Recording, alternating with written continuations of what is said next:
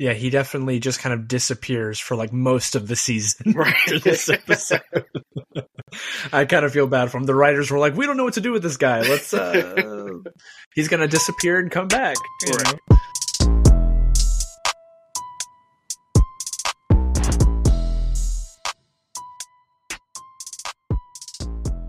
Yeah, he definitely just kind of disappears for like most of the season Right. after this episode. I kind of feel bad for him. The writers were like, we don't know what to do with this guy. Let's he's going to disappear and come back. You Right. know? Hey everyone, we are back with another episode of the Nerds Inc. podcast. I'm Skyler. And we are back this week.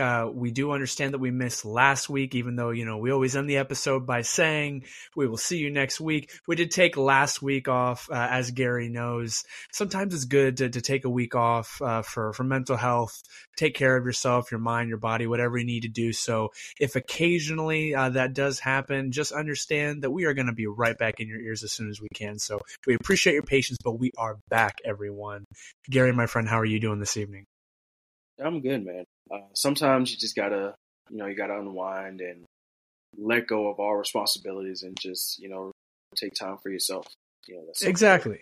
Exactly. Self-care is so important. We preach it all the time with everything that we talk about. So, of course, we're going to be practitioners of what we talk about. We have to.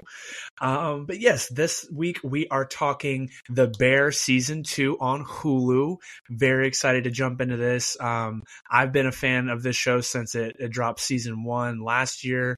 And Gary, I know I've been able to kind of turn you on to this show. So you're a newcomer, but you've been able to binge both seasons back to back, right?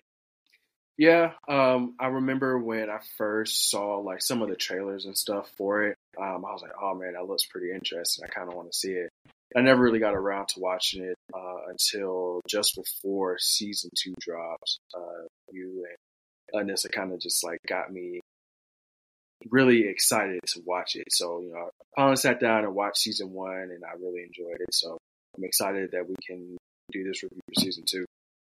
Absolutely. Yeah. Season 1 came and went so fast. I think what makes The Bear such a really great binge-worthy show is that most episodes, especially in Season 1, are like half hour, maybe 40 minutes tops. Right. So you can binge it really easily. They dropped all the episodes at once, which is really unique because Hulu does not do that.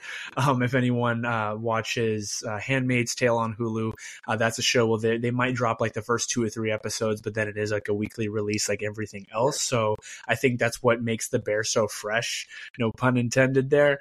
But also just with it kind of being a really unique show in that you might get like 8 to 10 episodes. So absolutely. It's a show that you can always go back and rewatch to it. I think it has a high rewatchability, especially for Season 1.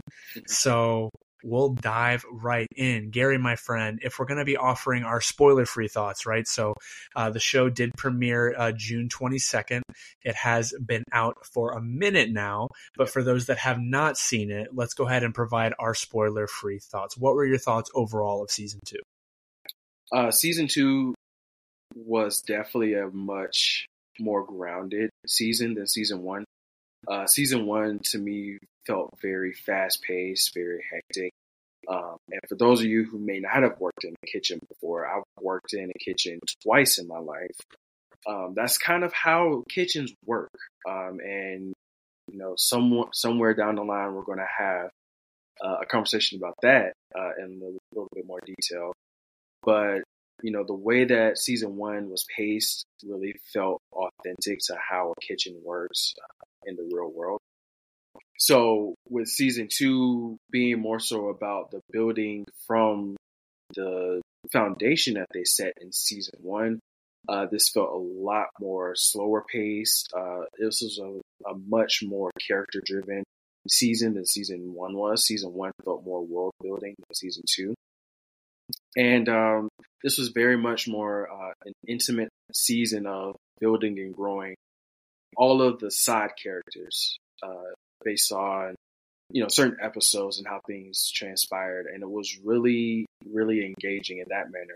And if you left the season not really feeling connected with certain characters, I would ask that you go rewatch it, because there were so many episodes and so many moments that were like really, really good character moments. Absolutely, my friend. And I think before I dive into my spoiler-free thoughts, for those that maybe are listening to this episode and they don't even know what The Bear is about, which I don't know how you do if you're on any type of social media. When this show dropped, it was everywhere.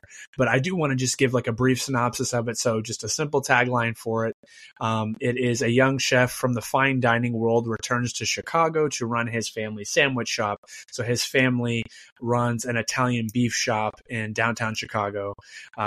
And so yeah, that's kind of just the basic premise, but it has some really great elements of drama and some dark comedy. It is classified as a comedy, although I definitely feel like it explores a lot more than that throughout the show. I definitely really want to quickly go through kind of our lead cast members because it is a great ensemble cast, but it really mostly focuses around Carmen Berzotto, also known as Carmy, played by Jeremy Allen White. So for those that are big fans of the previous show that Jeremy Allen White has done, he has done Shameless, and he's also been in a film called The Rental. So he's been in Shameless. He's been around the Chicago scene for a minute because Shameless was also set in Chicago. So great to see this role for Jeremy Allen White. We also have Eben Moss Bacharach playing Richard or Richie, which is the best friend of Carmy, or of the family, I guess you could say. We have Ayo Ebedibri, and I apologize if I butchered her name. She plays Sydney. We have Lionel Boyce playing Marcus. We have Lisa Colin Zayas playing Tina. And then we also have Abby Elliott playing Natalie Sugar Berzotto, Carmy's sister, in it. We, of course, also have great actors like Edwin Lee Gibson playing Abraham, and then Maddie Mathinson playing Neil Fack, kind of the annoying friend that's always in the background that's a big friend of the show. So honestly, we're going to definitely break down as we go into episode by episode the kind of great cameos that we've seen, especially in season 2, for sure. As I kind of jump into my spoiler-free thoughts, I definitely agree with you. I feel like season 1 was really setting the stage for just how hectic and crazy the kitchen can get, right? Because you have Carmy returning to Chicago. He's been working for different 5-star restaurants, and that is what he is trained in. So he's not your average chef. He's not going to just run a kitchen like it's a Burger King, right? He's going to come in there and he's going to make sure that everything from the way that you talk to each other to the way that you move in the kitchen, like everything is hectic, high stakes all the time, but it also has like an organized chaos to it.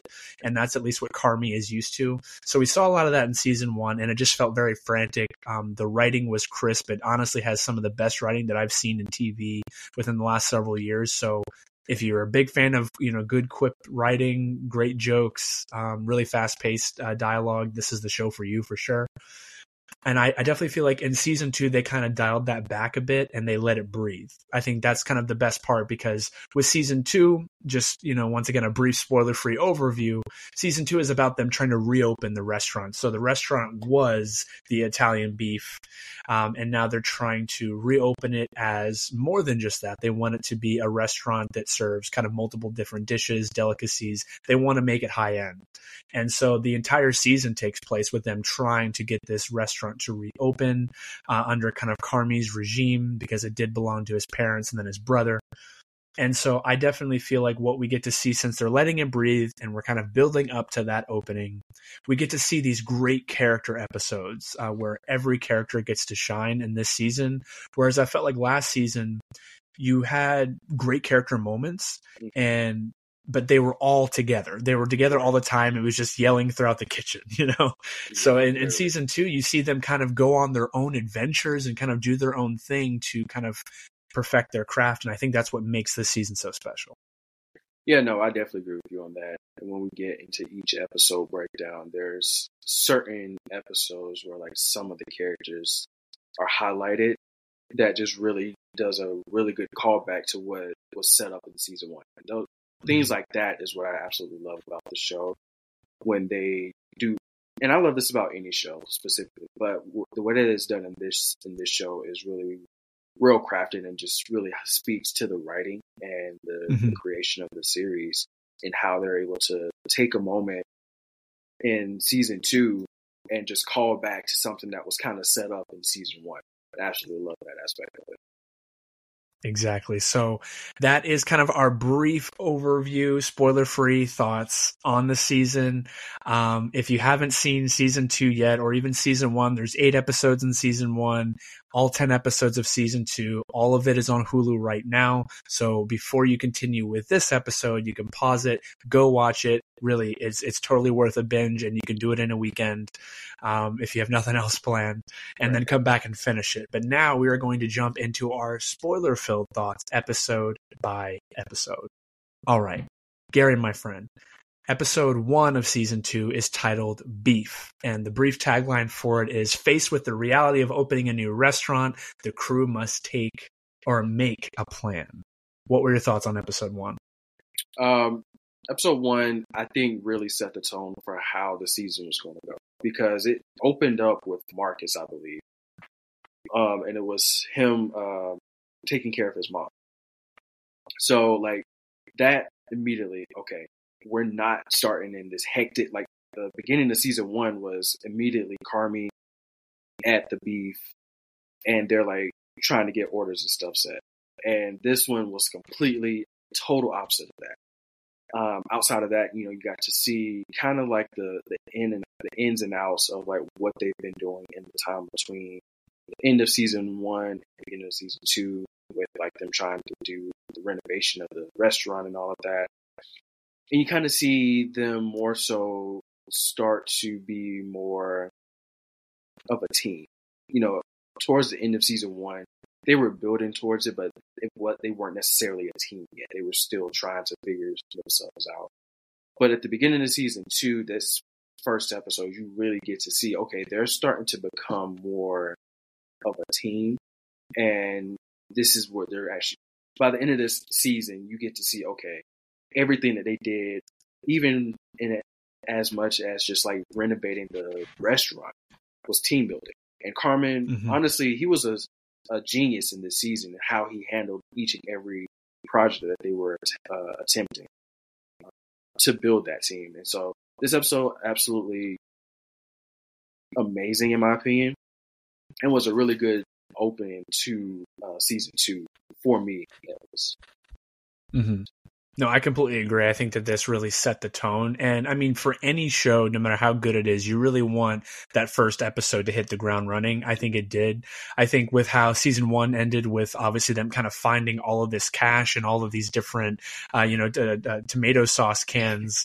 I think that like where do you take it from that? And that they're using that cash to just, revitalize the restaurant, give it what it needs, because it is very run down. So I love that they're kind of starting it off with like, okay, we need to figure out how we're going to delegate here. We need to figure out what everybody's role is, because now Carmi has insisted that Sydney is more of a partner with him in this restaurant. So they're both going to run it together.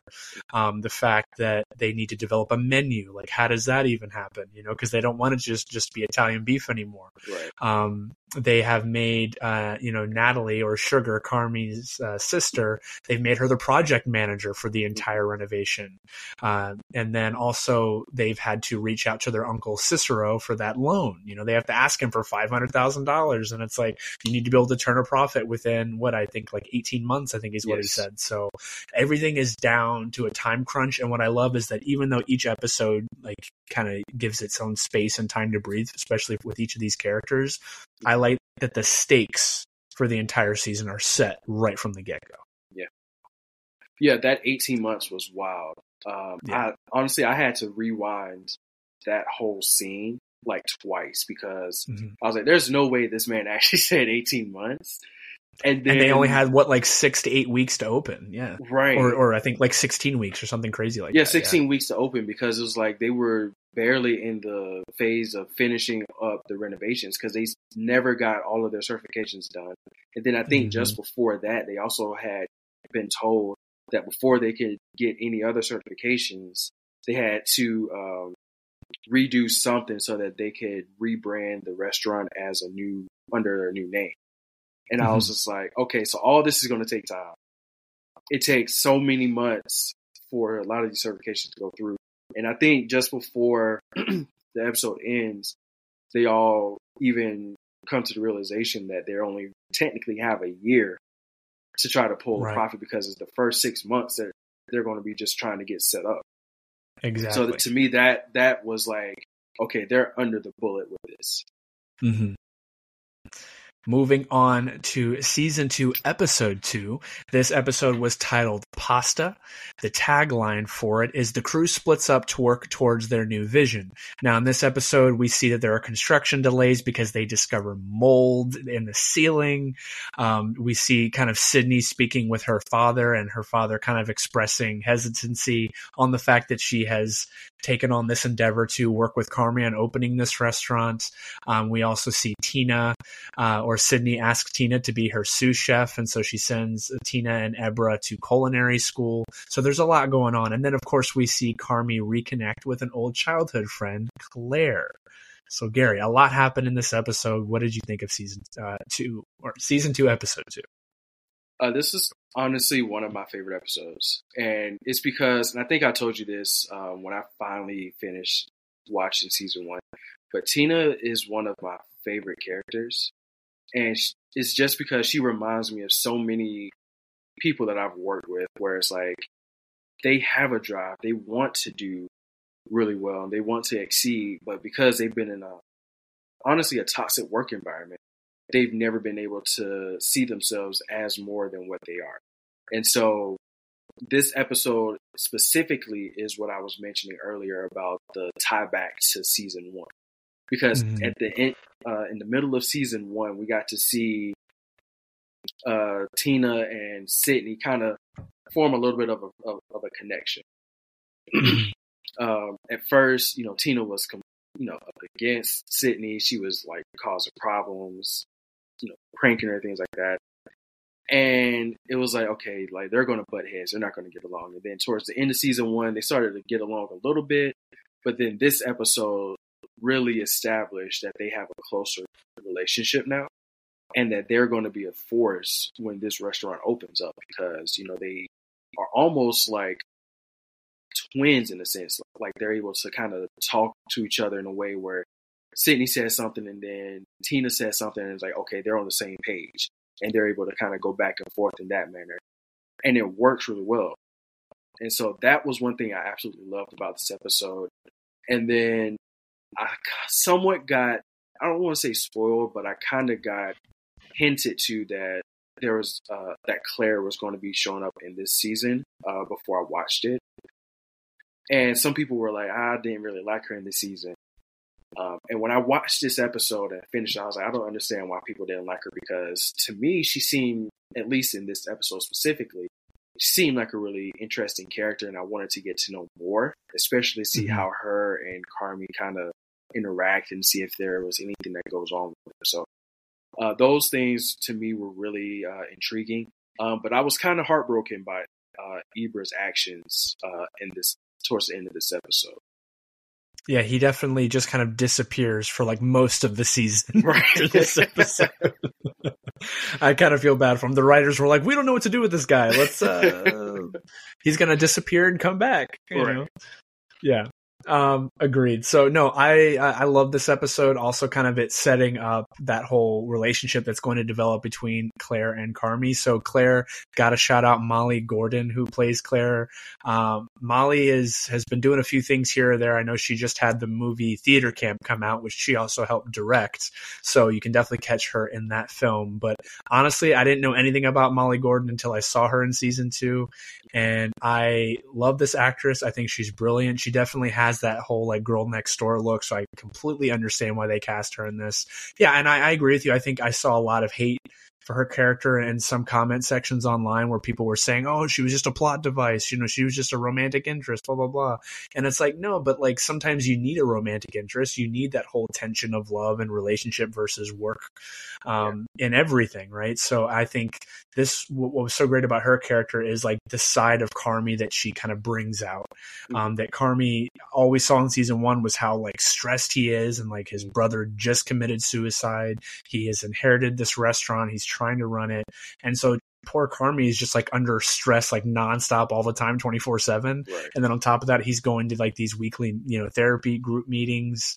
So I think that like Claire's character, like what she was able to do with Carmi, aside from just the relationship, just like the side of him that she brought out starting in this episode was great. I love that he kind of gives her like that fake phone number, and like, which is like something you don't usually see, right? Normally it's the woman giving the guy the fake phone number. So I thought that was kind of an interesting twist, but I mean, she was just into him right from the start. And I love that whole scene of like them leaning up against the coolers and like this, like, like 7-Eleven basically. Right. And like the entire time it's just focused on their faces, their eyes, the reaction shots, we've talked about.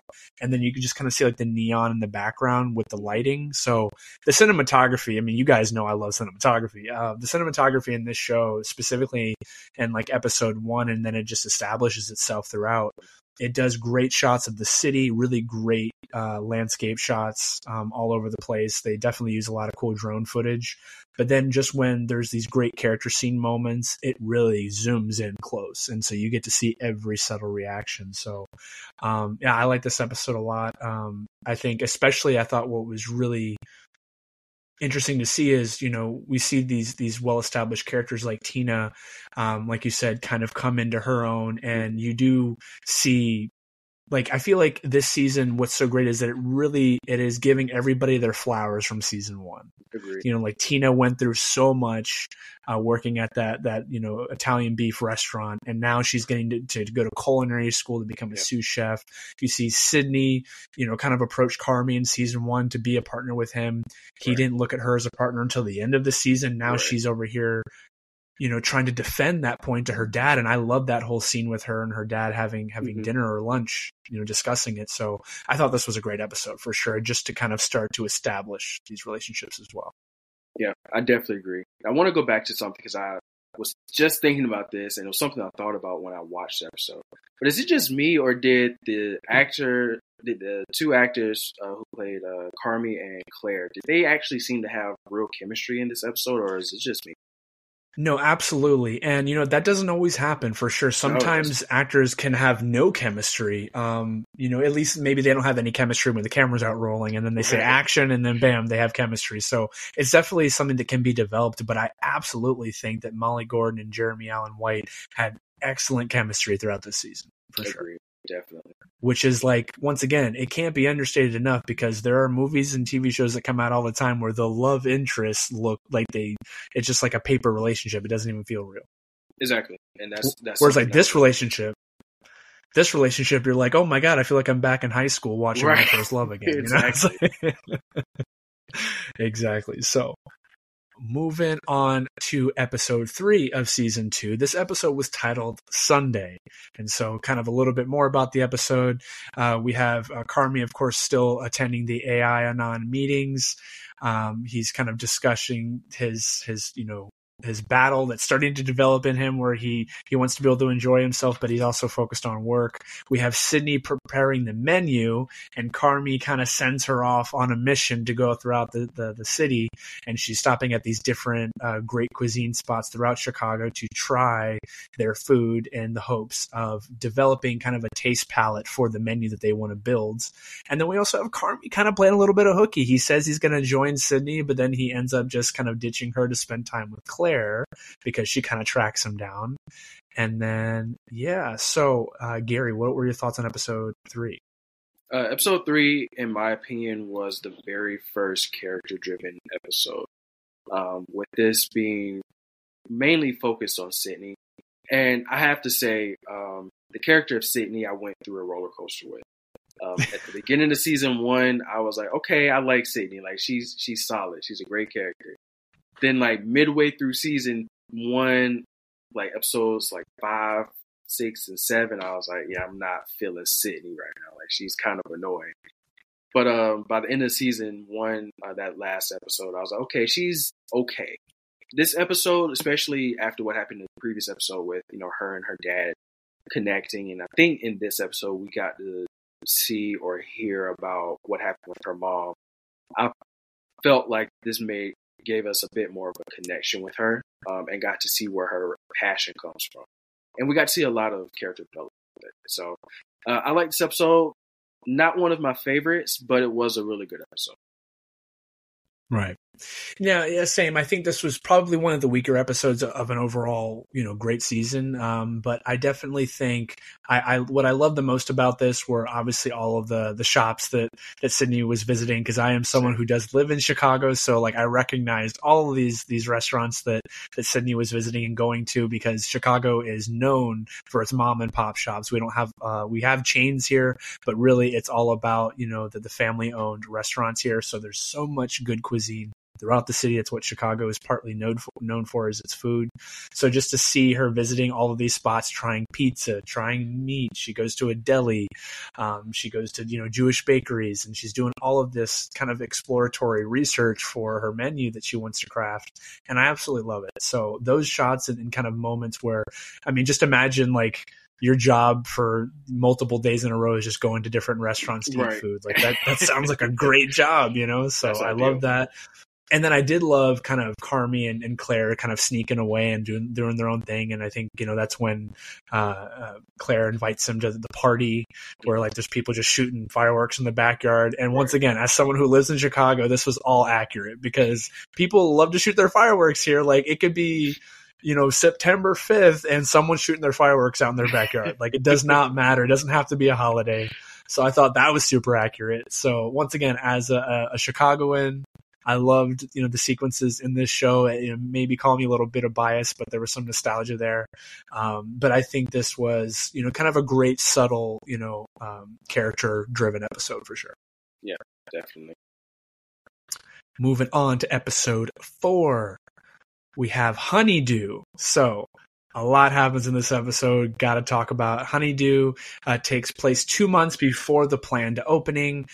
We have Carmi learning that his sister Natalie is pregnant. So Richie and Fat continue to lead construction efforts, but obviously things aren't going that great. Sydney is starting to screen new employees, and then we flash to Marcus, who has been tasked with developing unique desserts for the new restaurant. So he temporarily leaves while his mother, of course, is sick in Chicago. He goes to Copenhagen in Denmark to learn from Luca, played by none other than Will Poulter himself, making a cameo, who's a skilled pastry chef. Gary, what were your thoughts on episode 4? I love this episode. This is probably top 3 episode for me. Marcus is one of my favorite characters. Like from the jump, just seeing his growth throughout season 1 and then seeing what they did with him in this season, especially this episode, and seeing him interact with Will Poulter and that connection that they had was really great.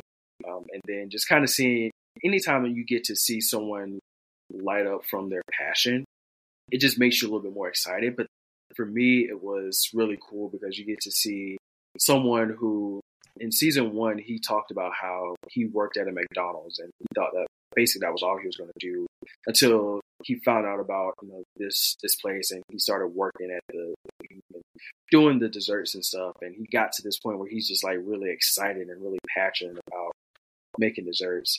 That really got me excited. It really made me more interested in his character, and seeing, especially starting out the season with him, taking care of his mom and then doing this and going to that next step of, really going out of his comfort zone and going to a whole different country to learn about different desserts and things of that nature was really amazing. But I think the worst kept secret was Sugar being pregnant because that was evident from episode 1. But I think I want to say in the middle of this episode, they show her like sitting by a toilet, like just exhausted from throwing up and things like that. That was honestly a great way to kind of really foreshadow that she was pregnant. Mm-hmm. Agreed. Honestly, I got to give all of my flowers to the actor who plays Marcus. That's Lionel Boyce. Really, like, even though, we got to see some more of what was going on with the restaurant itself, like, to me, I didn't care about any of that. Like, all I wanted to see was Lionel Boyce's Marcus in Copenhagen, in Denmark, because every time it was flashing to those scenes and he was working with Chef Luca, played by Will Poulter, I loved it. I honestly thought that you could have made a whole spin-off series with just Marcus in Denmark, and I would have been here for it. The vibes were immaculate. They actually filmed on location in Copenhagen, and you could tell I am someone who I've personally been to Copenhagen, Denmark before, and Denmark in general is a beautiful country. Copenhagen is gorgeous, and to see kind of all the colorful buildings, all of the locales. I mean, it's a very historic city. It's thousands of years old. So it was just amazing. And honestly, I'm going to step on my soapbox just for a second. I think Will Poulter has gotten some unnecessary hate. Now, most recently, he's played Adam Warlock, right, in Guardians of the Galaxy Volume 3. And Gary, I know you have some thoughts on that character, but me personally, I've seen Will Poulter all the way since The Maze Runner. He was in We the Millers. He played a dirty cop in Detroit. He's done these films where he's either been playing a doofus or he's always been a bad guy. So I didn't really know what to expect. I knew he was going to be in this episode, or he was going to be in an episode. That part was spoiled for me, but I didn't know how much I would learn to like his character, and his moments with Marcus were such genuine, heartfelt moments. I just I wanted to be in that kitchen with them, learning the secrets of the trade, learning how to make desserts. He was so patient with Marcus. He was kind to Marcus. I think it completely was a whole 180 to when Carmi first showed up in season 1. He's not being nice to him at all. Right. And I think Will Poulter's Chef Luca was so genuine and thoughtful with Marcus's character, and I loved their bond and relationship. And you could tell these actors probably got to do maybe a few days of actual filming together, but it was just a great moment. Also, gotta shout out the highlight of the episode to me that literally brought tears to my eyes, and I don't really know why. Maybe it was because it was so genuine, but was the moment when Marcus is returning to his little houseboat that he's staying on while he's in Copenhagen, and he sees a Danish man trapped underneath a fence. Yeah, I love this. And he lifts the fence to free the guy because he's shouting, he's like, help, help, and in Danish, and he frees the man, and the man just stands up, gives Marcus a big hug, and he hugs him for a good 20-30 seconds. It's a long hug of thank you, you saved my life, no one else was there. And then he releases him and pats him on the head and walks away. And I just remember thinking, for Marcus, being an American, a Chicagoan, you're in a new city, in a new country. You're also a person of color in honestly a city in a country that's primarily white. I can only imagine what that must have been like for him. But then to have such a genuine moment with someone that didn't seem to speak the same language as him, but at the same time, it was such a genuine moment of thanks that I feel it took Marcus by surprise, and I think it took the audience by surprise for people that don't know how Danish people are. And so I loved it. It was a highlight, definitely, like you said, a top 3 episode for sure, and that moment alone was amazing. Yeah, and just on that specific moment, it caught me by surprise because a lesser show would have gone in a completely different way. It would have been, Marcus helped him, and this is what I expected. Marcus helps the guy, and then the police show up and Marcus gets arrested. And then, something completely different. And it adds unnecessary drama to the show that didn't used to be there. So I was so grateful and so happy to see that it didn't go that route. And again, it just goes to show how much care the creators and the writers have for not only just this show, but each character individually. Agreed. And I feel you don't see enough heartfelt moments like that in TV. You see it in film all the time, but you don't really see it in TV. And I love that for Marcus's character in the show. So. Episode 5. This one was called Pop. So that the tagline for it is the renovations gets off track. So in episode 5, we have Sydney continuing to develop the menu with the help of Tina. So Tina's thriving in culinary school. This is where we have Natalie convincing Cicero to expedite the permit applications because they really need those permits in order to open. We have Claire accompanying Carmi to drop off some a liquor license application. And then they have a bonding moment in the car.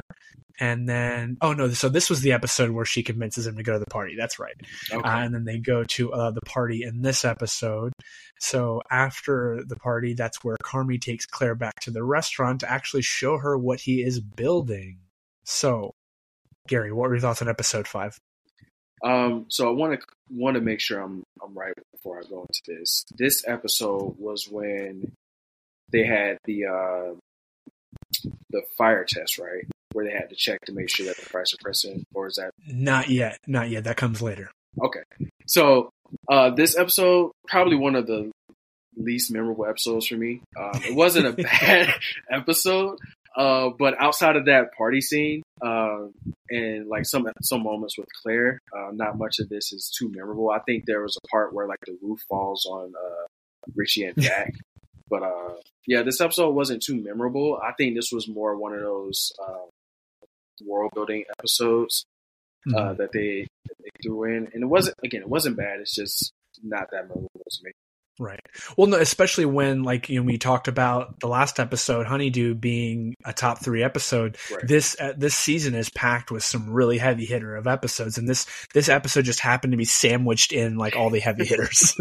So, agreed. Yeah, I definitely think aside from kind of more of the relationship building between Claire and Carmy, this was largely a forgettable episode. Although we love to see Tina win. I know Tina had some wins. That's facts. Moving on to episode 6. Now this was a heavy hitter. Episode 6 titled Fishes. And I gotta honestly go down the list of the cameos in this episode, people. All right. So of course we have Oliver Platt playing Uncle Jimmy, which, he plays Uncle Jimmy Cicero. We gotta shout out to Oliver Platt because Oliver Platt is also a huge Chicagoan-based actor. He's done all the Dick Wolf Chicago shows like Chicago PD, Chicago Med. So Oliver Platt, shout out to him. He is a guy that lives in Chicago and does a lot of the work here. Nice. But in this episode, we have John Mulaney playing Stevie. We have Sarah Paulson playing Cousin Michelle. We have Jamie Lee Curtis in this episode playing Donna Berzatto, the mother of Carmy and Natalie. And then we also have Bob Odenkirk playing Uncle Lee. So this episode tagline is flashback to an intense and heated Christmas dinner in the Berzatto family. We also see John Bernthal reprise his role as the brother, and I'm looking for that name. I think it's Michael, right? Yeah, he plays Mikey Berzatto. It was John Berthnall's character. He was also in season 1 in some flashback scenes. But this whole episode takes place 5 years before the events of season 2. And it is just pure chaos. It shows the Berzatto family. Really, the entire episode takes place in their house for Christmas dinner. So, Gary, so much happened in this episode. What did you think? After this episode, I had to take a break and pop a Zan because my anxiety was through the roof. At the end, when Donna runs the car through the house, I'm just like, okay, I didn't think anything else could get, worse, but there's a car in the kitchen. But it was nice seeing John Bernthal's character come back because I really liked his character in the flashbacks that we got in season 1. And kind of just seeing those different heart-to-heart moments he had with Richie and then heart-to-heart moments he had with Carmy was really good. I think they have really good chemistry overall. And that's what I really want to highlight that. I feel like this show does really well with getting actors who can work well with each other. Because I can't really point to any specific scene or any specific moment where it's like, okay, these two, they're probably phoning it in. They're just going through the motions. I can't point to anything like that. But yeah, this episode, it was really hectic, really chaotic. Again, my anxiety was through the roof. It was hard for me to even finish the rest of the season. I had to take a break and watch the rest the next day because it was just so much chaos. Absolutely. No, I agree with you. I think what the Bear and the creators and the writers do such a great job. Obviously, I know the writers don't have a say in who is cast always, but the fact that they brought in all these huge name actors and comedians for this episode, I think shows a lot. I think what's interesting is, like you said, each of these actors, Bob Odenkirk, Jamie Lee Curtis, John Mulaney, Sarah Paulson, all of these actors, while they are big names, yes, and they're household names and people will recognize them, at the same time, they're a great ensemble group working actors. They're not like, it's not like a Brad Pitt who's going to come in and like steal the show, or like a Leo DiCaprio even who would come in and steal the show. Like, these are well-known actors who are known to work well within groups. Yeah. Obviously Bob Odenkirk was a supporting character in Breaking Bad, but his character got a spinoff show of Better Call Saul. So all of these actors, even Jamie Lee Curtis just winning her first Oscar for Everything Everywhere All at Once, like all of these actors definitely have gotten their flowers over the years, but to see them all packed into this crazed family of the Berzatto family for this one episode, I think was like probably one of the most heavy hitting cameo episodes of a show I've ever seen. And at the same time, it didn't really deter from the plot, which I thought was really interesting, because a lot of the times if you see like a lot of cameos, like especially with comedies, right? If you see cameos, you're like, oh, look, it's, Channing Tatum playing a weird character. I think of like the movie Free Guy, where there's so many cameos in Free Guy, and it's like, oh, it's Chris Evans. Oh, it's this person. Oh, it's that person. But like this episode, the cameos, while like at first you're like, oh my God, it's Sarah Paulson, but then you're pulled into her character in the episode. And I think that this episode is a huge shout out to mental health, honestly, and the importance of it, because I think this showcases anyone who's ever been to like a really big Thanksgiving dinner or a really big July 4th celebration or birthday dinner or Christmas dinner, like in this episode, anyone that's ever been a part of some type of big family gathering. It might not have gone as crazy as this family went, but you've seen some stuff, right? You've heard some people yelling, people have gotten into arguments, you got people kind of attacking other people, and it just gets kind of crazy and it's hectic. And like you said, like you kind of need to pop a Xan after, because you're overstimulated the entire time. You're just overstimulated. And so you need to take a break. But what I think the best part that this episode showcases is where Carmy and even Natalie, like where they're getting their stressors from. What are their triggers? You see it all in this episode. Like they never need to talk about it again, because if you watch this episode, you're like, I know why they're messed up. I get it. Like the mom is in the kitchen screaming, cussing, drinking. Every time someone goes in to try to help her, she yells at him to get out. It's a whole thing. And Carmy and Natalie are genuinely trying to help their mother in the kitchen, and she's just like wants to drink and get drunk, and she's miserable. And she feels like people don't appreciate her. And it's like, girl, the entire time people are trying to appreciate you. And I think that's what was so crazy, is that like me personally, like I've been a part of family gatherings like that. And it's I think across generational lines, cultural lines, racial lines, that like you see stuff like this. And so I thought it was a top tier, excellent character building episode. I think this episode alone, everybody in this episode needs to be nominated for an Emmy. Every single person in this episode. Shout out to John Bernthal when he's throwing the forks at Bob Odenkirk's character. And there's that moment where he's like, throw that fork one more time. And the car comes through the house. And he throws the frickin' fork. It's like, you know what? Mom just drove the car through the wall, but this fork is more important, and I'm going to show you how pissed off I am. It's like he was waiting for stuff to pop off, and then he was throwing the fork. So, no, like it was just pure chaos and craziness, but there was a lot of sentimentality to it, specifically with Richie's character and his wife at the time. So, also notable shout out. I got to give her a shout out because she is from Community. For those that are familiar, Jillian Jacobs plays Tiffany, which is Richie's wife in this episode and his baby mama. But Jillian Jacobs from Community, for those that are fans of that show. So many cameos, so many, and it was a great episode. This to me was the greatest episode of the season. Yeah, I can understand why you would say that. I can't argue against it, honestly. I feel like from beginning to end, it was really engaging. And something I really want to really highlight is something that you said about this being a really good character-driven episode, because you got to really see the development of Sugar and Carmy in this episode. Although it was a flashback, you got to see the development, because you got to see Sugar as this person that truly like thrives and craves the attention and affection of her mother. And then you get to see Carmi, who's this severely detached person. And towards the end of the season, you kind of get to see how that comes back to kind of hurt them. So this was a really great, to me, this was a great pivot in the season. And also, can we talk about real quick with how excellent Jamie Lee Curtis's Donna was? Like, she just won an Oscar last year or this past spring. Is she about to win an Emmy and like go Oscar Emmy back to back? Because it might happen. She might. Honestly, it seems like it. So good. She was so good in that episode. Moving on to another heavy hitter. Love this episode. This to me is my second favorite episode of the season. And this is episode 7 titled Forks. So we had Fishes, which was episode 6. I don't know if I mentioned that title. And now we got Forks. So it's always some type of food dish or utensil in these episode titles. And with Forks, this is the tagline for it is Richie Stages. So in this episode, really all about Richie and his relationships. So Richie is sent by Carmi to the high-end restaurant called Ever, which is an upscale dining restaurant.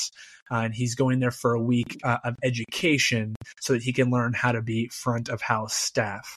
But really, he kind of runs into some mundane tasks because for the longest time, he's just in the back cleaning forks until he learns what it means to provide excellent hospitality and customer service at the front of house. Gary, what do you think of this episode? This is honestly you're probably going to hate me for this. This is my favorite episode. I really love this episode because Richie was one of the characters that I was like, okay, I like him, but he is severely flawed. And then this episode really deconstructed that flaw. And they really worked to build not only Richie up, but they really worked to try to build the relationship between him and Carmi back up. And they did that in a way that worked really, really well for me because they made it seem like Carmi sent Richie to that restaurant to humiliate him. But he actually did it because he had such high respect for Richie. And for once Richie realized that and figured out, oh, this is why I'm here. And to see him go from hating cleaning forks to essentially being an expediter, that was absolutely beautiful to me, and I absolutely loved it. And I love that development. And then not only that, but also to see him grow. And I think this episode, he also had to deal with his ex telling him that she's about to get married.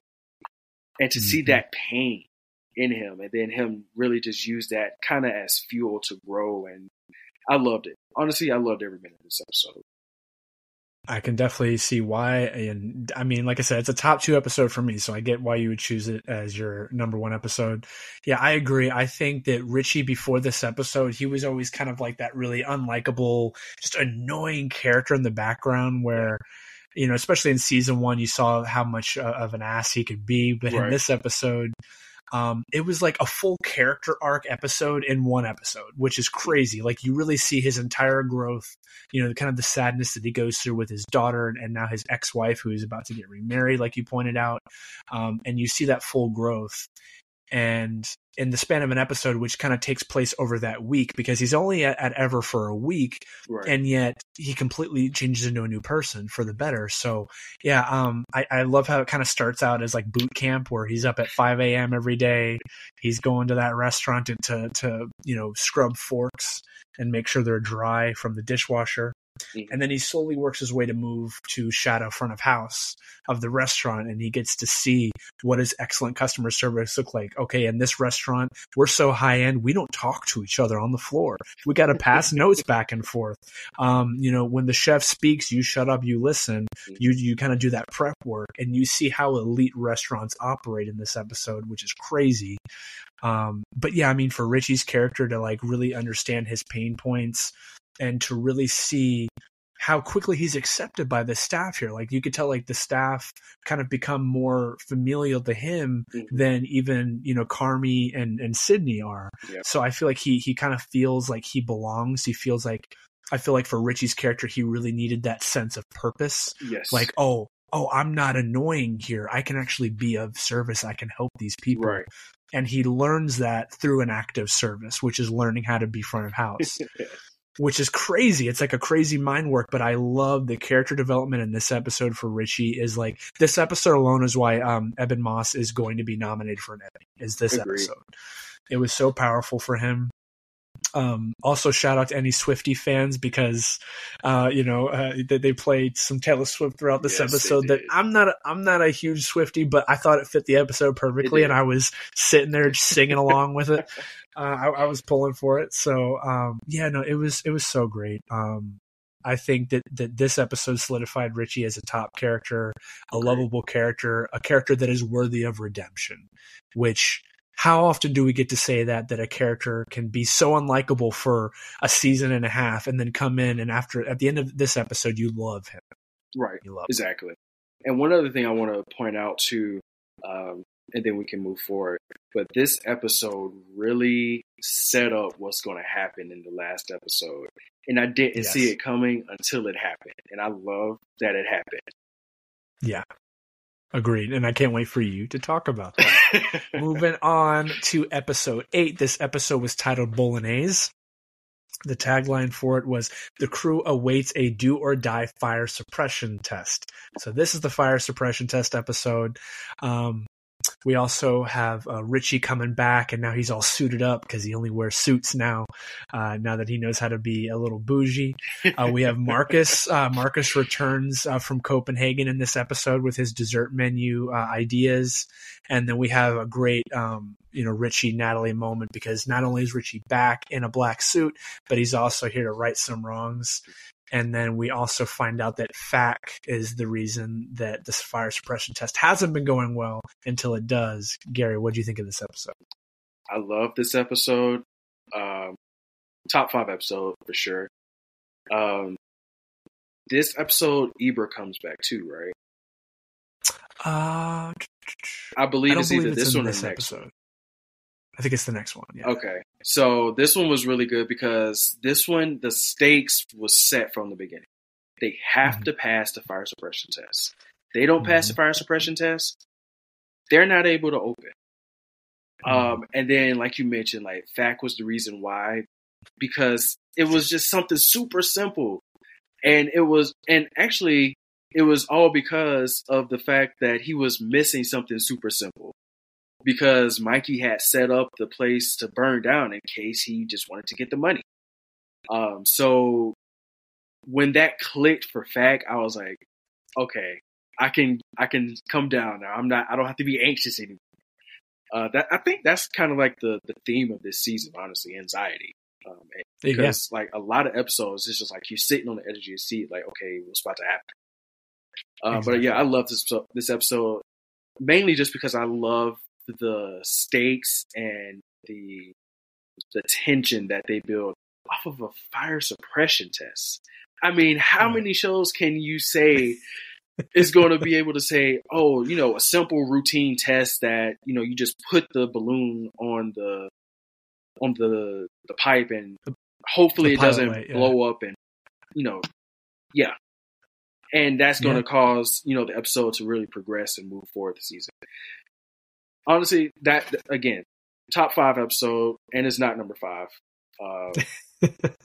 I love this episode, honestly. It was so much fun. No, agreed. Like, I think that says something. Shout out to every writer that has worked on The Bear, because that says so much to the writing and the quality of the writing as well as the actors to be able to make an audience who might have no knowledge of working in a kitchen and then like a fire suppression test has you on the edge of your seat. Like that shows how amazing and how well written this show is.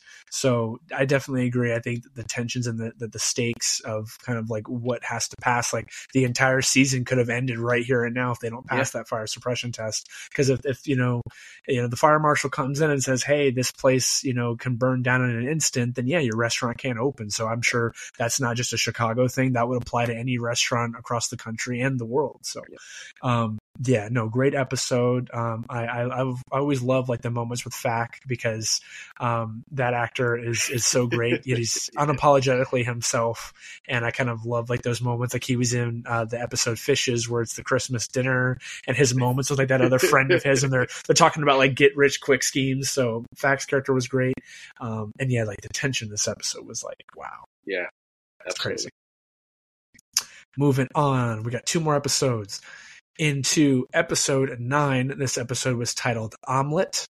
And so this is the final preparations are made for the Bears' first service. To go in a little bit more detail. So they're preparing for their soft opening, which is going to be for friends and family only. And so Sydney is feeling the need to impress her father, and Carmi begins to second guess how he was actually. It's Carmi begins to second guess the plans and forgets to have a handle for the walk-in freezer replaced. And then we also have Natalie informing Carmi that she has invited their mother, so Donna's going to make a comeback. And then Carmi begins to apologize to Sydney for his lack of focus in being with Claire. So we kind of see Carmi begin to maybe question his relationship with Claire. Gary, what do you think of this episode?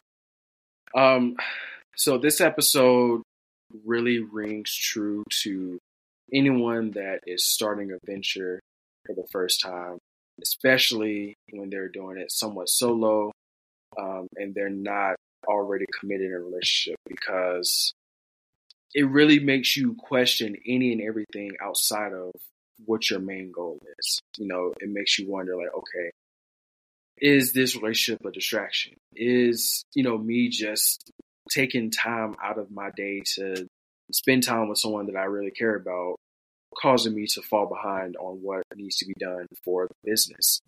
And, it's really understandable for how Carmi felt in this episode. But this episode was a really, really, really good foreshadow for everything that was going to happen in episode 10, and how everything was going to go down. I really liked the heart-to-heart that Carmi had with Sydney under the table. I felt like that really set the stage for what should happen in season 3. And I know we're going to kind of talk about that a little bit later, but I feel like that really set the stage for what should happen in season 3. And I think we also got to see some of the new hires that they were going to bring in towards the beginning of episode 10 as well, which is interesting. Hopefully we get to see a little bit more of them going forward as well. Yeah, they started doing the interviews for front of house staff. Yep. I agree. I think that this episode really, it was kind of like a prerequisite to episode 10. Of course, it really set the stage for that finale, with kind of that tension slowly building. They're foreshadowing, obviously, with the refrigerator. They're foreshadowing with, what's going to happen between Claire and Carmi. And so, yeah, after I saw this episode, I'm like, okay, I got to just go ahead and watch episode 10 because it set up episode 10 perfectly. And so let's jump into the final episode of season 2, which was episode 10. This was titled The Bear. And so this is the friends and family night at the Bear. So pure chaos in this episode as well. But this is them essentially opening their restaurant for the first time for friends and family to attend. You kind of have everybody, all the who's who people show up. But more notably, we have kind of Donna, Jamie Lee Curtis's character, does make a brief appearance that Carmi and Sugar do not get to see, but it does happen. Gary, what did you think of episode 10? To me, episode 10 felt less like a season finale and more like a series finale, just in how it ended. But they left it open enough to where a season 3 would make sense. And I say that because they ended it with them officially being designated with the restaurant as the Bear. And essentially the only real cliffhangers or loose ends that really need to be tied up is how does Carmi get Claire back? And I would say Donna is another loose end that we need to have tied up because, she came and I think she talked with Sugar's husband and kind of left. But I feel like there's more that needs to be explored, especially because if I'm remembering correctly, did Sugar find out that Donna actually came or did he lie?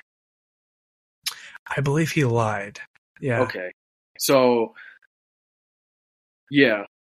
Outside of that, though, the one thing that I absolutely loved, and we talked about this when we talked about Forks, but Richie's character foreshadowing him being the expediter in this episode, I did not see coming. And I should have, but I didn't. And I loved it because when it got to the point where everything was going crazy, they were behind the orders, Richie was like, we need to take care of these people. What's going on? I was like, put Richie at Expo. Let him do it and it'll work smoothly. And when they finally did it, and I saw that look in his face and he just kind of gave that little grin, I was ecstatic. I loved it. It was absolutely beautiful. And then, just kind of seeing how they interacted, especially seeing Fack as a front of house person and like taking orders and trying to read people's minds. And then towards the end, when I think he gives Uncle Cicero the candy, the chocolate candy. Absolutely heart-touching moment. I loved it. This episode, I think this is number 5 for me. This is top 5 for me for sure. Agreed. So much happens in this episode. For me, though, I mean, maybe this is just the romantic in me. I was focused on Carmi and what was going to happen between him and Claire, because once again, the entire foreshadowing leading up to this was, it seems like, Carmi, as we've known from season 1, he is a workaholic. All he cares about is being a chef, running things. He doesn't it's kind of funny because Jeremy Allen White's character is like super jacked. So you're like, I feel like the real Carmi wouldn't even go to the gym because he doesn't have time. He's like, I'm just at work all the time. Right. So, he's all tatted up. He's super jacked. And I'm like, yeah, okay, dude, you go to the gym? Really? The guy that stresses about a fire safety test? Come on. So it's just, he's a workaholic. That's all he cares about. So I think that's been the great part about Claire's character, is that she has, in a way, been kind of like a plot, mover as far as like getting him to care about things more than just that, and realizing that he is a human being capable of love. And I personally have, I don't know really what that experience is like, that he is stuck between choosing work over someone he loves, because me personally, it has to go hand in hand. Like if you love somebody, but you're also passionate about your work, like you can definitely find a way to make both work. And I feel like Carmi, because of his past and what he's been through with his family, he doesn't know that that's possible. And to him, it's one or the other. And so I think, just that whole moment of when he's locked in the refrigerator and he's like, shouting orders and like what to do. And he's freaking out because this is essentially a soft opening for your restaurant and you're not there to help. And he's locked in the refrigerator. But it's that whole moment where he's like saying, oh, I don't know. I think maybe this is a mistake. Maybe I shouldn't be with her. She's a distraction. And then she hears everything through the door. And as soon as he started kind of confessing all of this about her, I'm like, she's going to hear it. She's going to hear it. She's going to hear it. And then what happened? Claire hears it through the refrigerator door. And it was such a really heartbreaking moment. And then for me also, like the thing that just shattered me completely was then he plays that voicemail that she left him earlier. Oh man. And she's confessing her love for him through the voicemail, and he realizes what a mistake it was to say it because he didn't really mean to say it. Yeah. And then honestly, for me, talk about just a great character moment for Richie, as we've already discussed. But Richie comes through, he's like, hey, what did you say to that girl? Because she leaves crying. And he's like, what did you just say to her, dude? Like, you're a douche. Like, why would you say that? And I love that Richie was calling Carmi out on his BS. And I thought that was great, because I think for Richie too, like Richie knows what it's like to lose the woman that he loves. Mm-hmm. Richie knows what it's like to have the woman that you love walk out on you. And so I feel like that was such a great also kind of redemption moment for Richie to be like, no, dude, like you have someone great. This girl loves you. Why did you just mess that up? And then honestly, the moment between Donna and then Sugar's husband, which I gotta get his name pulled up here, it was honestly just great. I really wasn't expecting to kind of see everything that we saw from that, just at that little moment on the street. Mm-hmm. This was Pete's character. Of course, his name is just Pete. Yeah, Pete, played by Chris Witasek. I've seen him in other stuff, but this was such a great, like when he broke down in tears when he's like trying to talk to Sugar afterwards. I'm like, this is a great character actor. Yeah, and he's only in a handful of scenes throughout this season, but he's great.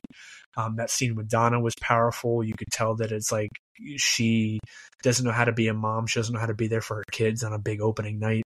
So there was just so much packed into this episode, and I agree with you. It kind of felt like it could have easily been a series finale. I think with the success of this show, there's no way they're going to end it here. And I'm happy for that, because while it did tie up a lot of loose ends, I kind of want to see where it goes from here. How do you run a successful restaurant? It is now open. Okay, what happens next? I want to see them kind of further explore these characters, further explore the beautiful city of Chicago, of course. And then I really do. I hope, even though this is not a story where everybody gets a happy ending, I hope that Carmi can resolve things with Claire. So he better get her back. Right. Of course. But I want to talk about something I think was just absolutely hilarious in this episode. And I don't know if you laughed as hard as I did when this happened, but the character Josh, they were looking for him throughout the entire episode. It was like, where's Josh? Where's Josh? And then Marcus is like fighting with Sydney throughout the episode, and he goes to kind of like relax, and he finds Josh smoking crack. Like, that was absolutely hilarious.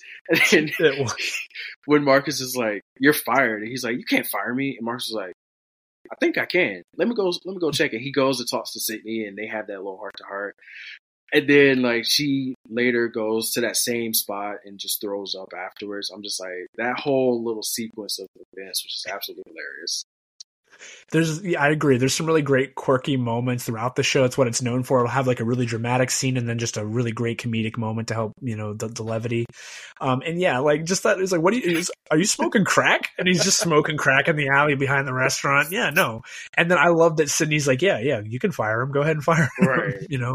Also, like, we got to talk about real quick, Marcus shooting his shot with Sydney. Man, I felt so bad for him. Right. I felt so bad because Marcus is such a nice guy. And then he's just, he's had this great redemption where he's in Copenhagen, and they're kind of foreshadowing because he's making phone calls. The only person he's FaceTiming every day is Sydney. And you could tell that he feels for her. And she's just, I don't even know if like her character is just asexual or not, but she just does not think about relationships like that. She's kind of how Carmi was in season 1, where she can't even compute. She's just in her box of work. Yeah. And I don't even know if she would be romantically wanting to be with anybody. But I feel for Marcus because I think he had a big crush on her. Yeah, that part kind of hurt. She sets him down. She sets him down pretty quick. And I think part of that was more so just awkwardness than anything. Because when she was, when he asked her out, she looked really flustered. So I feel like it mostly was like an awkwardness type of thing. And she was not expecting it. So that's part of the reason why I want to see a season 3, because I want to see if anything changes between them two. Because I really like their dynamic. Even if they don't like date or anything, I want to see them get back to like that really good friendship at least. Agreed. So, Gary, for you in this season of season 2, what were some of the most memorable characters for you? Mikey, as always, top 5 character for me. I love anytime he's on screen, even if it's just for a brief moment. I gotta say, Fack is another one I absolutely love anytime he's on screen. He's the main comedic relief, and I don't even think he's ever intentionally doing that. I feel like his character is always trying to be as genuine as possible, but it's just the mannerisms, the fact that he uses fact for everything, and like some of the things that just happens, or the way he acts like a baby around sugar, absolutely hilarious. And then I gotta say, a tie for like my favorite characters is going to have to be Richie and Marcus, just because of the development that both of them received this season and the way that they interacted in that last episode with each of the main characters, and every supporting character was just, to me, beautiful. So those are my favorite characters for this season. Mikey, Thack, and Richie and Marcus.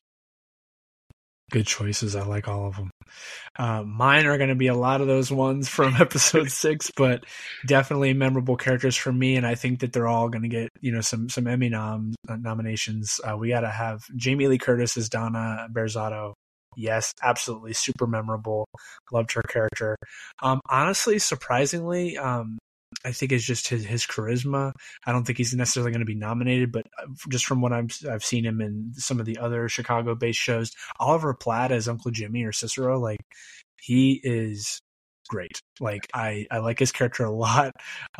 Just kind of like that kind of wealthy, family member that kind of comes into play, but he just has some really great quips, and the writers did really well with his character. He really does. Also, I do give a shout out to Claire's character, or the actress that plays Claire, Molly Gordon. So we have, of course, Claire played by Molly Gordon. Definitely shout out to Molly Gordon. I want to see her in more stuff. I hope she comes back for season 3. I hope there is a season 3. I think there will be. And then I gotta also, my top 2 characters are going to be Lionel Boyce as Marcus and Eben Moss Barak as Richie. Marcus and Richie, to me, like I honestly, for season 1, I would have said Carmi, just because I know he's kind of the main character, but I think in this season, the focus has really shifted to more of the ensemble members as well. So I definitely think that Richie and Marcus had some of the best episodes in the show, and they were just really great character arcs. So yeah, Richie, Marcus, Donna, and Claire, as well as Uncle Jimmy, for sure. Nice choices. All right. So, my friend, I guess this is more of a 2-parter question for you, but how do you think this season stacks up to season 1? And then where do you think they kind of take it from season 2 when they move to season 3? So I'm going to answer your questions in reverse. Do it. I feel like season 3 is going to be picking up between the time of the initial open with the friends and family to the time that they do the official grand open. And I feel like that's going to probably be like the first 4 or 5 episodes. And then the rest of the season will be about how they maintain and manage not only the grand opening and, after that, but also the new characters that they're going to bring in as the other supporting crew. I feel like that's going to be very interesting. I also feel like we're going to see a lot more of the other relationships build out. Like we didn't really talk about this much, but we feel like we're going to see a little bit more of Tina and Ibra kind of come into more of a focus to kind of see how their connection and their relationship in the restaurant in general builds out. I also feel like we'll see more of how Marcus and Sydney's relationship develops and grows. But ultimately, I really see them taking this show in a way of showing how to grow a restaurant and maintain a high quality of standard. And we'll get to see a little bit more growth. I feel like we're going to see a lot more growth, specifically from Carmi, because season 1, we got to see the growth of the actual restaurant itself. Season 2, we saw the growth and development of each individual character. Season 3, I feel like it's going to be a very Carmi-centric season, and I'm here for it. And then to answer your first question, how does it stack up with season 1? I feel like, so I say this, and I feel like I'm probably going to get heat for it a little bit, but I don't think you can really compare this season 2 to season 1. And the only reason why I say that is because I feel like they went out to achieve different goals. Season 1 wanted us to get accustomed to these characters and to this world. Season 2 wanted us to really grow to love each of the characters that they're going to focus and highlight in season 3. So I think both hold special place in my heart in different ways. Season 2 gives us a lot more character moments, gives us a lot more character interactions, whereas season 1 gives us a lot more funny moments, a lot more quips. You got to see a lot more hijinks and practicality in season 1. So I would say they're about even for me, but they're in different ways. Understandable. For me, I gotta go answering these in the correct order that I asked them. Okay. I gotta go with, honestly, I definitely think that season 2 tops season 1 if we're comparing the two. Obviously, they do feel like two completely different seasons just because season 1 is more about running a particular type of restaurant, whereas season 2 is trying to reinvent the restaurant and kind of sending everybody out once again to learn new skills.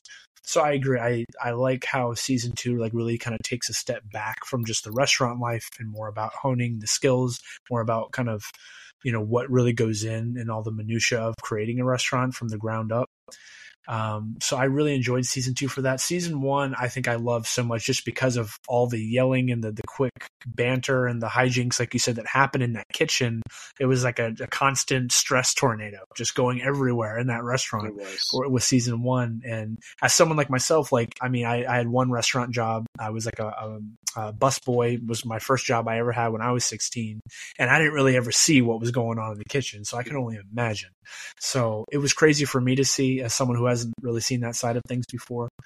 So yeah, season 1 was wild, but I love the dialogue. I thought it was so well written, and obviously it got nominated for a ton of awards. So of course it was going to have to find a way to top it. And I think season 2 absolutely did top it. I don't know how you top season 2. I think,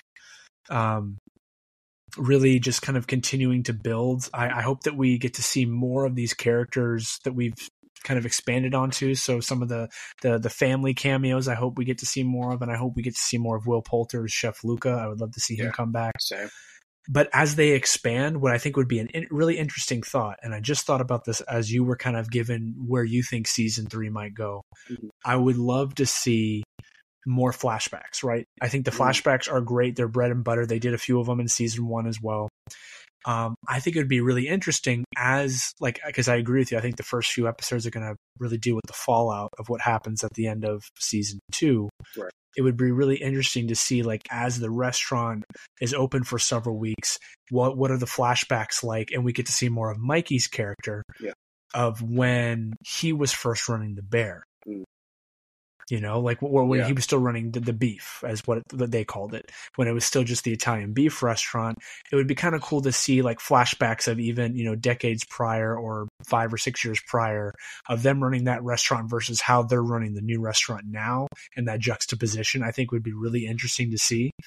So I hope that they do that. I hope we get to see more of the crazy Berzotto family because they are wild. Yeah, I hope we get to see more locales in Chicago because, of course, it's Chicago. It's a beautiful city with lots of great food. And I hope that they continue to kind of expand. They've done these great character journeys, and I think that they still have a lot more to explore for sure. Yeah, I definitely agree. I would love to see more of Will Poulter's character in this show. And I feel like they kind of set it up to where he may not be a recurring character, but I feel like he will be someone that will pop in from time to time and be like one of those mainstays that you see, show up when, they need to have like a really good heartfelt moment. Mm-hmm. Also got to give a huge shout out to the co-showrunner and really the creator of The Bear is Christopher Storer. He's one of the primary writers, co-showrunner, and he also directed the last 4 or 5 episodes of season 2. So nice. He is a great showrunner. We love Christopher Storer. All right, my friend, as we kind of wrap up our conversation here today, and it has honestly been a great discussion. I've loved this discussion with you, my friend. Same. How would you rank this season out of 10? What would you give? That is a really good question. Honestly, there were no episodes that were bad to me. And if you go on IMDb, no episode is rated less than an 8.0. Personally, I will give this season a 9.5 out of 10. Okay, that is high regard. Me, I don't do this. I did this with Spider-Man Across the Spider-Verse. I'm giving this a 10 out of 10. I don't give a lot of 10 out of 10s. I don't. Season 2 of The Bear, I'm giving a 10 out of 10. I thought it was excellent. I thought for a direct to streaming show like this, for it to be on Hulu, for them to drop all the episodes like they did, this is a return to form. This is what you can do with the power of streaming. This is what TV shows should be like, that it could be a show about a restaurant and it's not reality TV and it still grips you, has you on the edge of your seat. This shows how amazing writing can make anything gripping, emotional, powerful, compelling. You can care about these characters and their relationships. The subtle moments of silence and just, like I said, hugging somebody in a windy street in Copenhagen. This to me is a top show on any streaming service right now. It's easily top 5 for me as of right now, currently streaming. I think other networks outside of Hulu, which obviously majority stake owner is Disney, can really learn.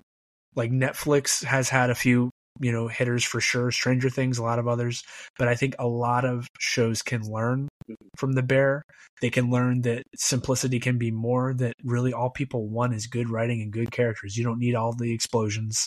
We're not talking about MCU, DCU right now. You can create compelling stories without all that. It's possible to do both. Yeah. So I think that this show can set a standard for where we go with streaming shows. I hope so, because honestly, we're supposedly in the golden age of TV. I hope we get more shows that not necessarily are like this, but have the care taken like this show has been taken care of. And the thoughtfulness, right? Yeah, exactly. Good. All right, my friend, any final thoughts to our discussion today? If you haven't watched The Bear, go watch it. You will enjoy it, and you can get through, honestly, you can get through season 1 in 2 days if you just watch it straight. Season 1 is really quick. Season 2 has some longer episodes, but still worth it. Yep. Yeah. So agreed. Love The Bear. Season 1 and 2, super easy to watch, super bingeable, because once you start watching a couple episodes, you just can't put it down. Definitely highly recommend it. If you've listened to this entire episode and you haven't seen it at all, well, now you know all about it. Right. So hopefully you'll still go and watch it. So if you have listened to this episode, we thank you, but please go watch The Bear. Yes, and definitely we're looking forward to season 3. I know all of that is on pause right now because of the writer's strike as well as the SAG-AFTRA strike. So these strikes are still ongoing. So unfortunately, that does mean that we might have to wait a little bit longer, even when everything resumes, for the writers to continue. So we might have to wait a bit, but I think it'll be worth it. And I look forward to season 3. As always, I'm Skyler. And I'm Gary. And this has been the Nerds Inc. podcast. We will see you guys next time. Thanks for stopping by.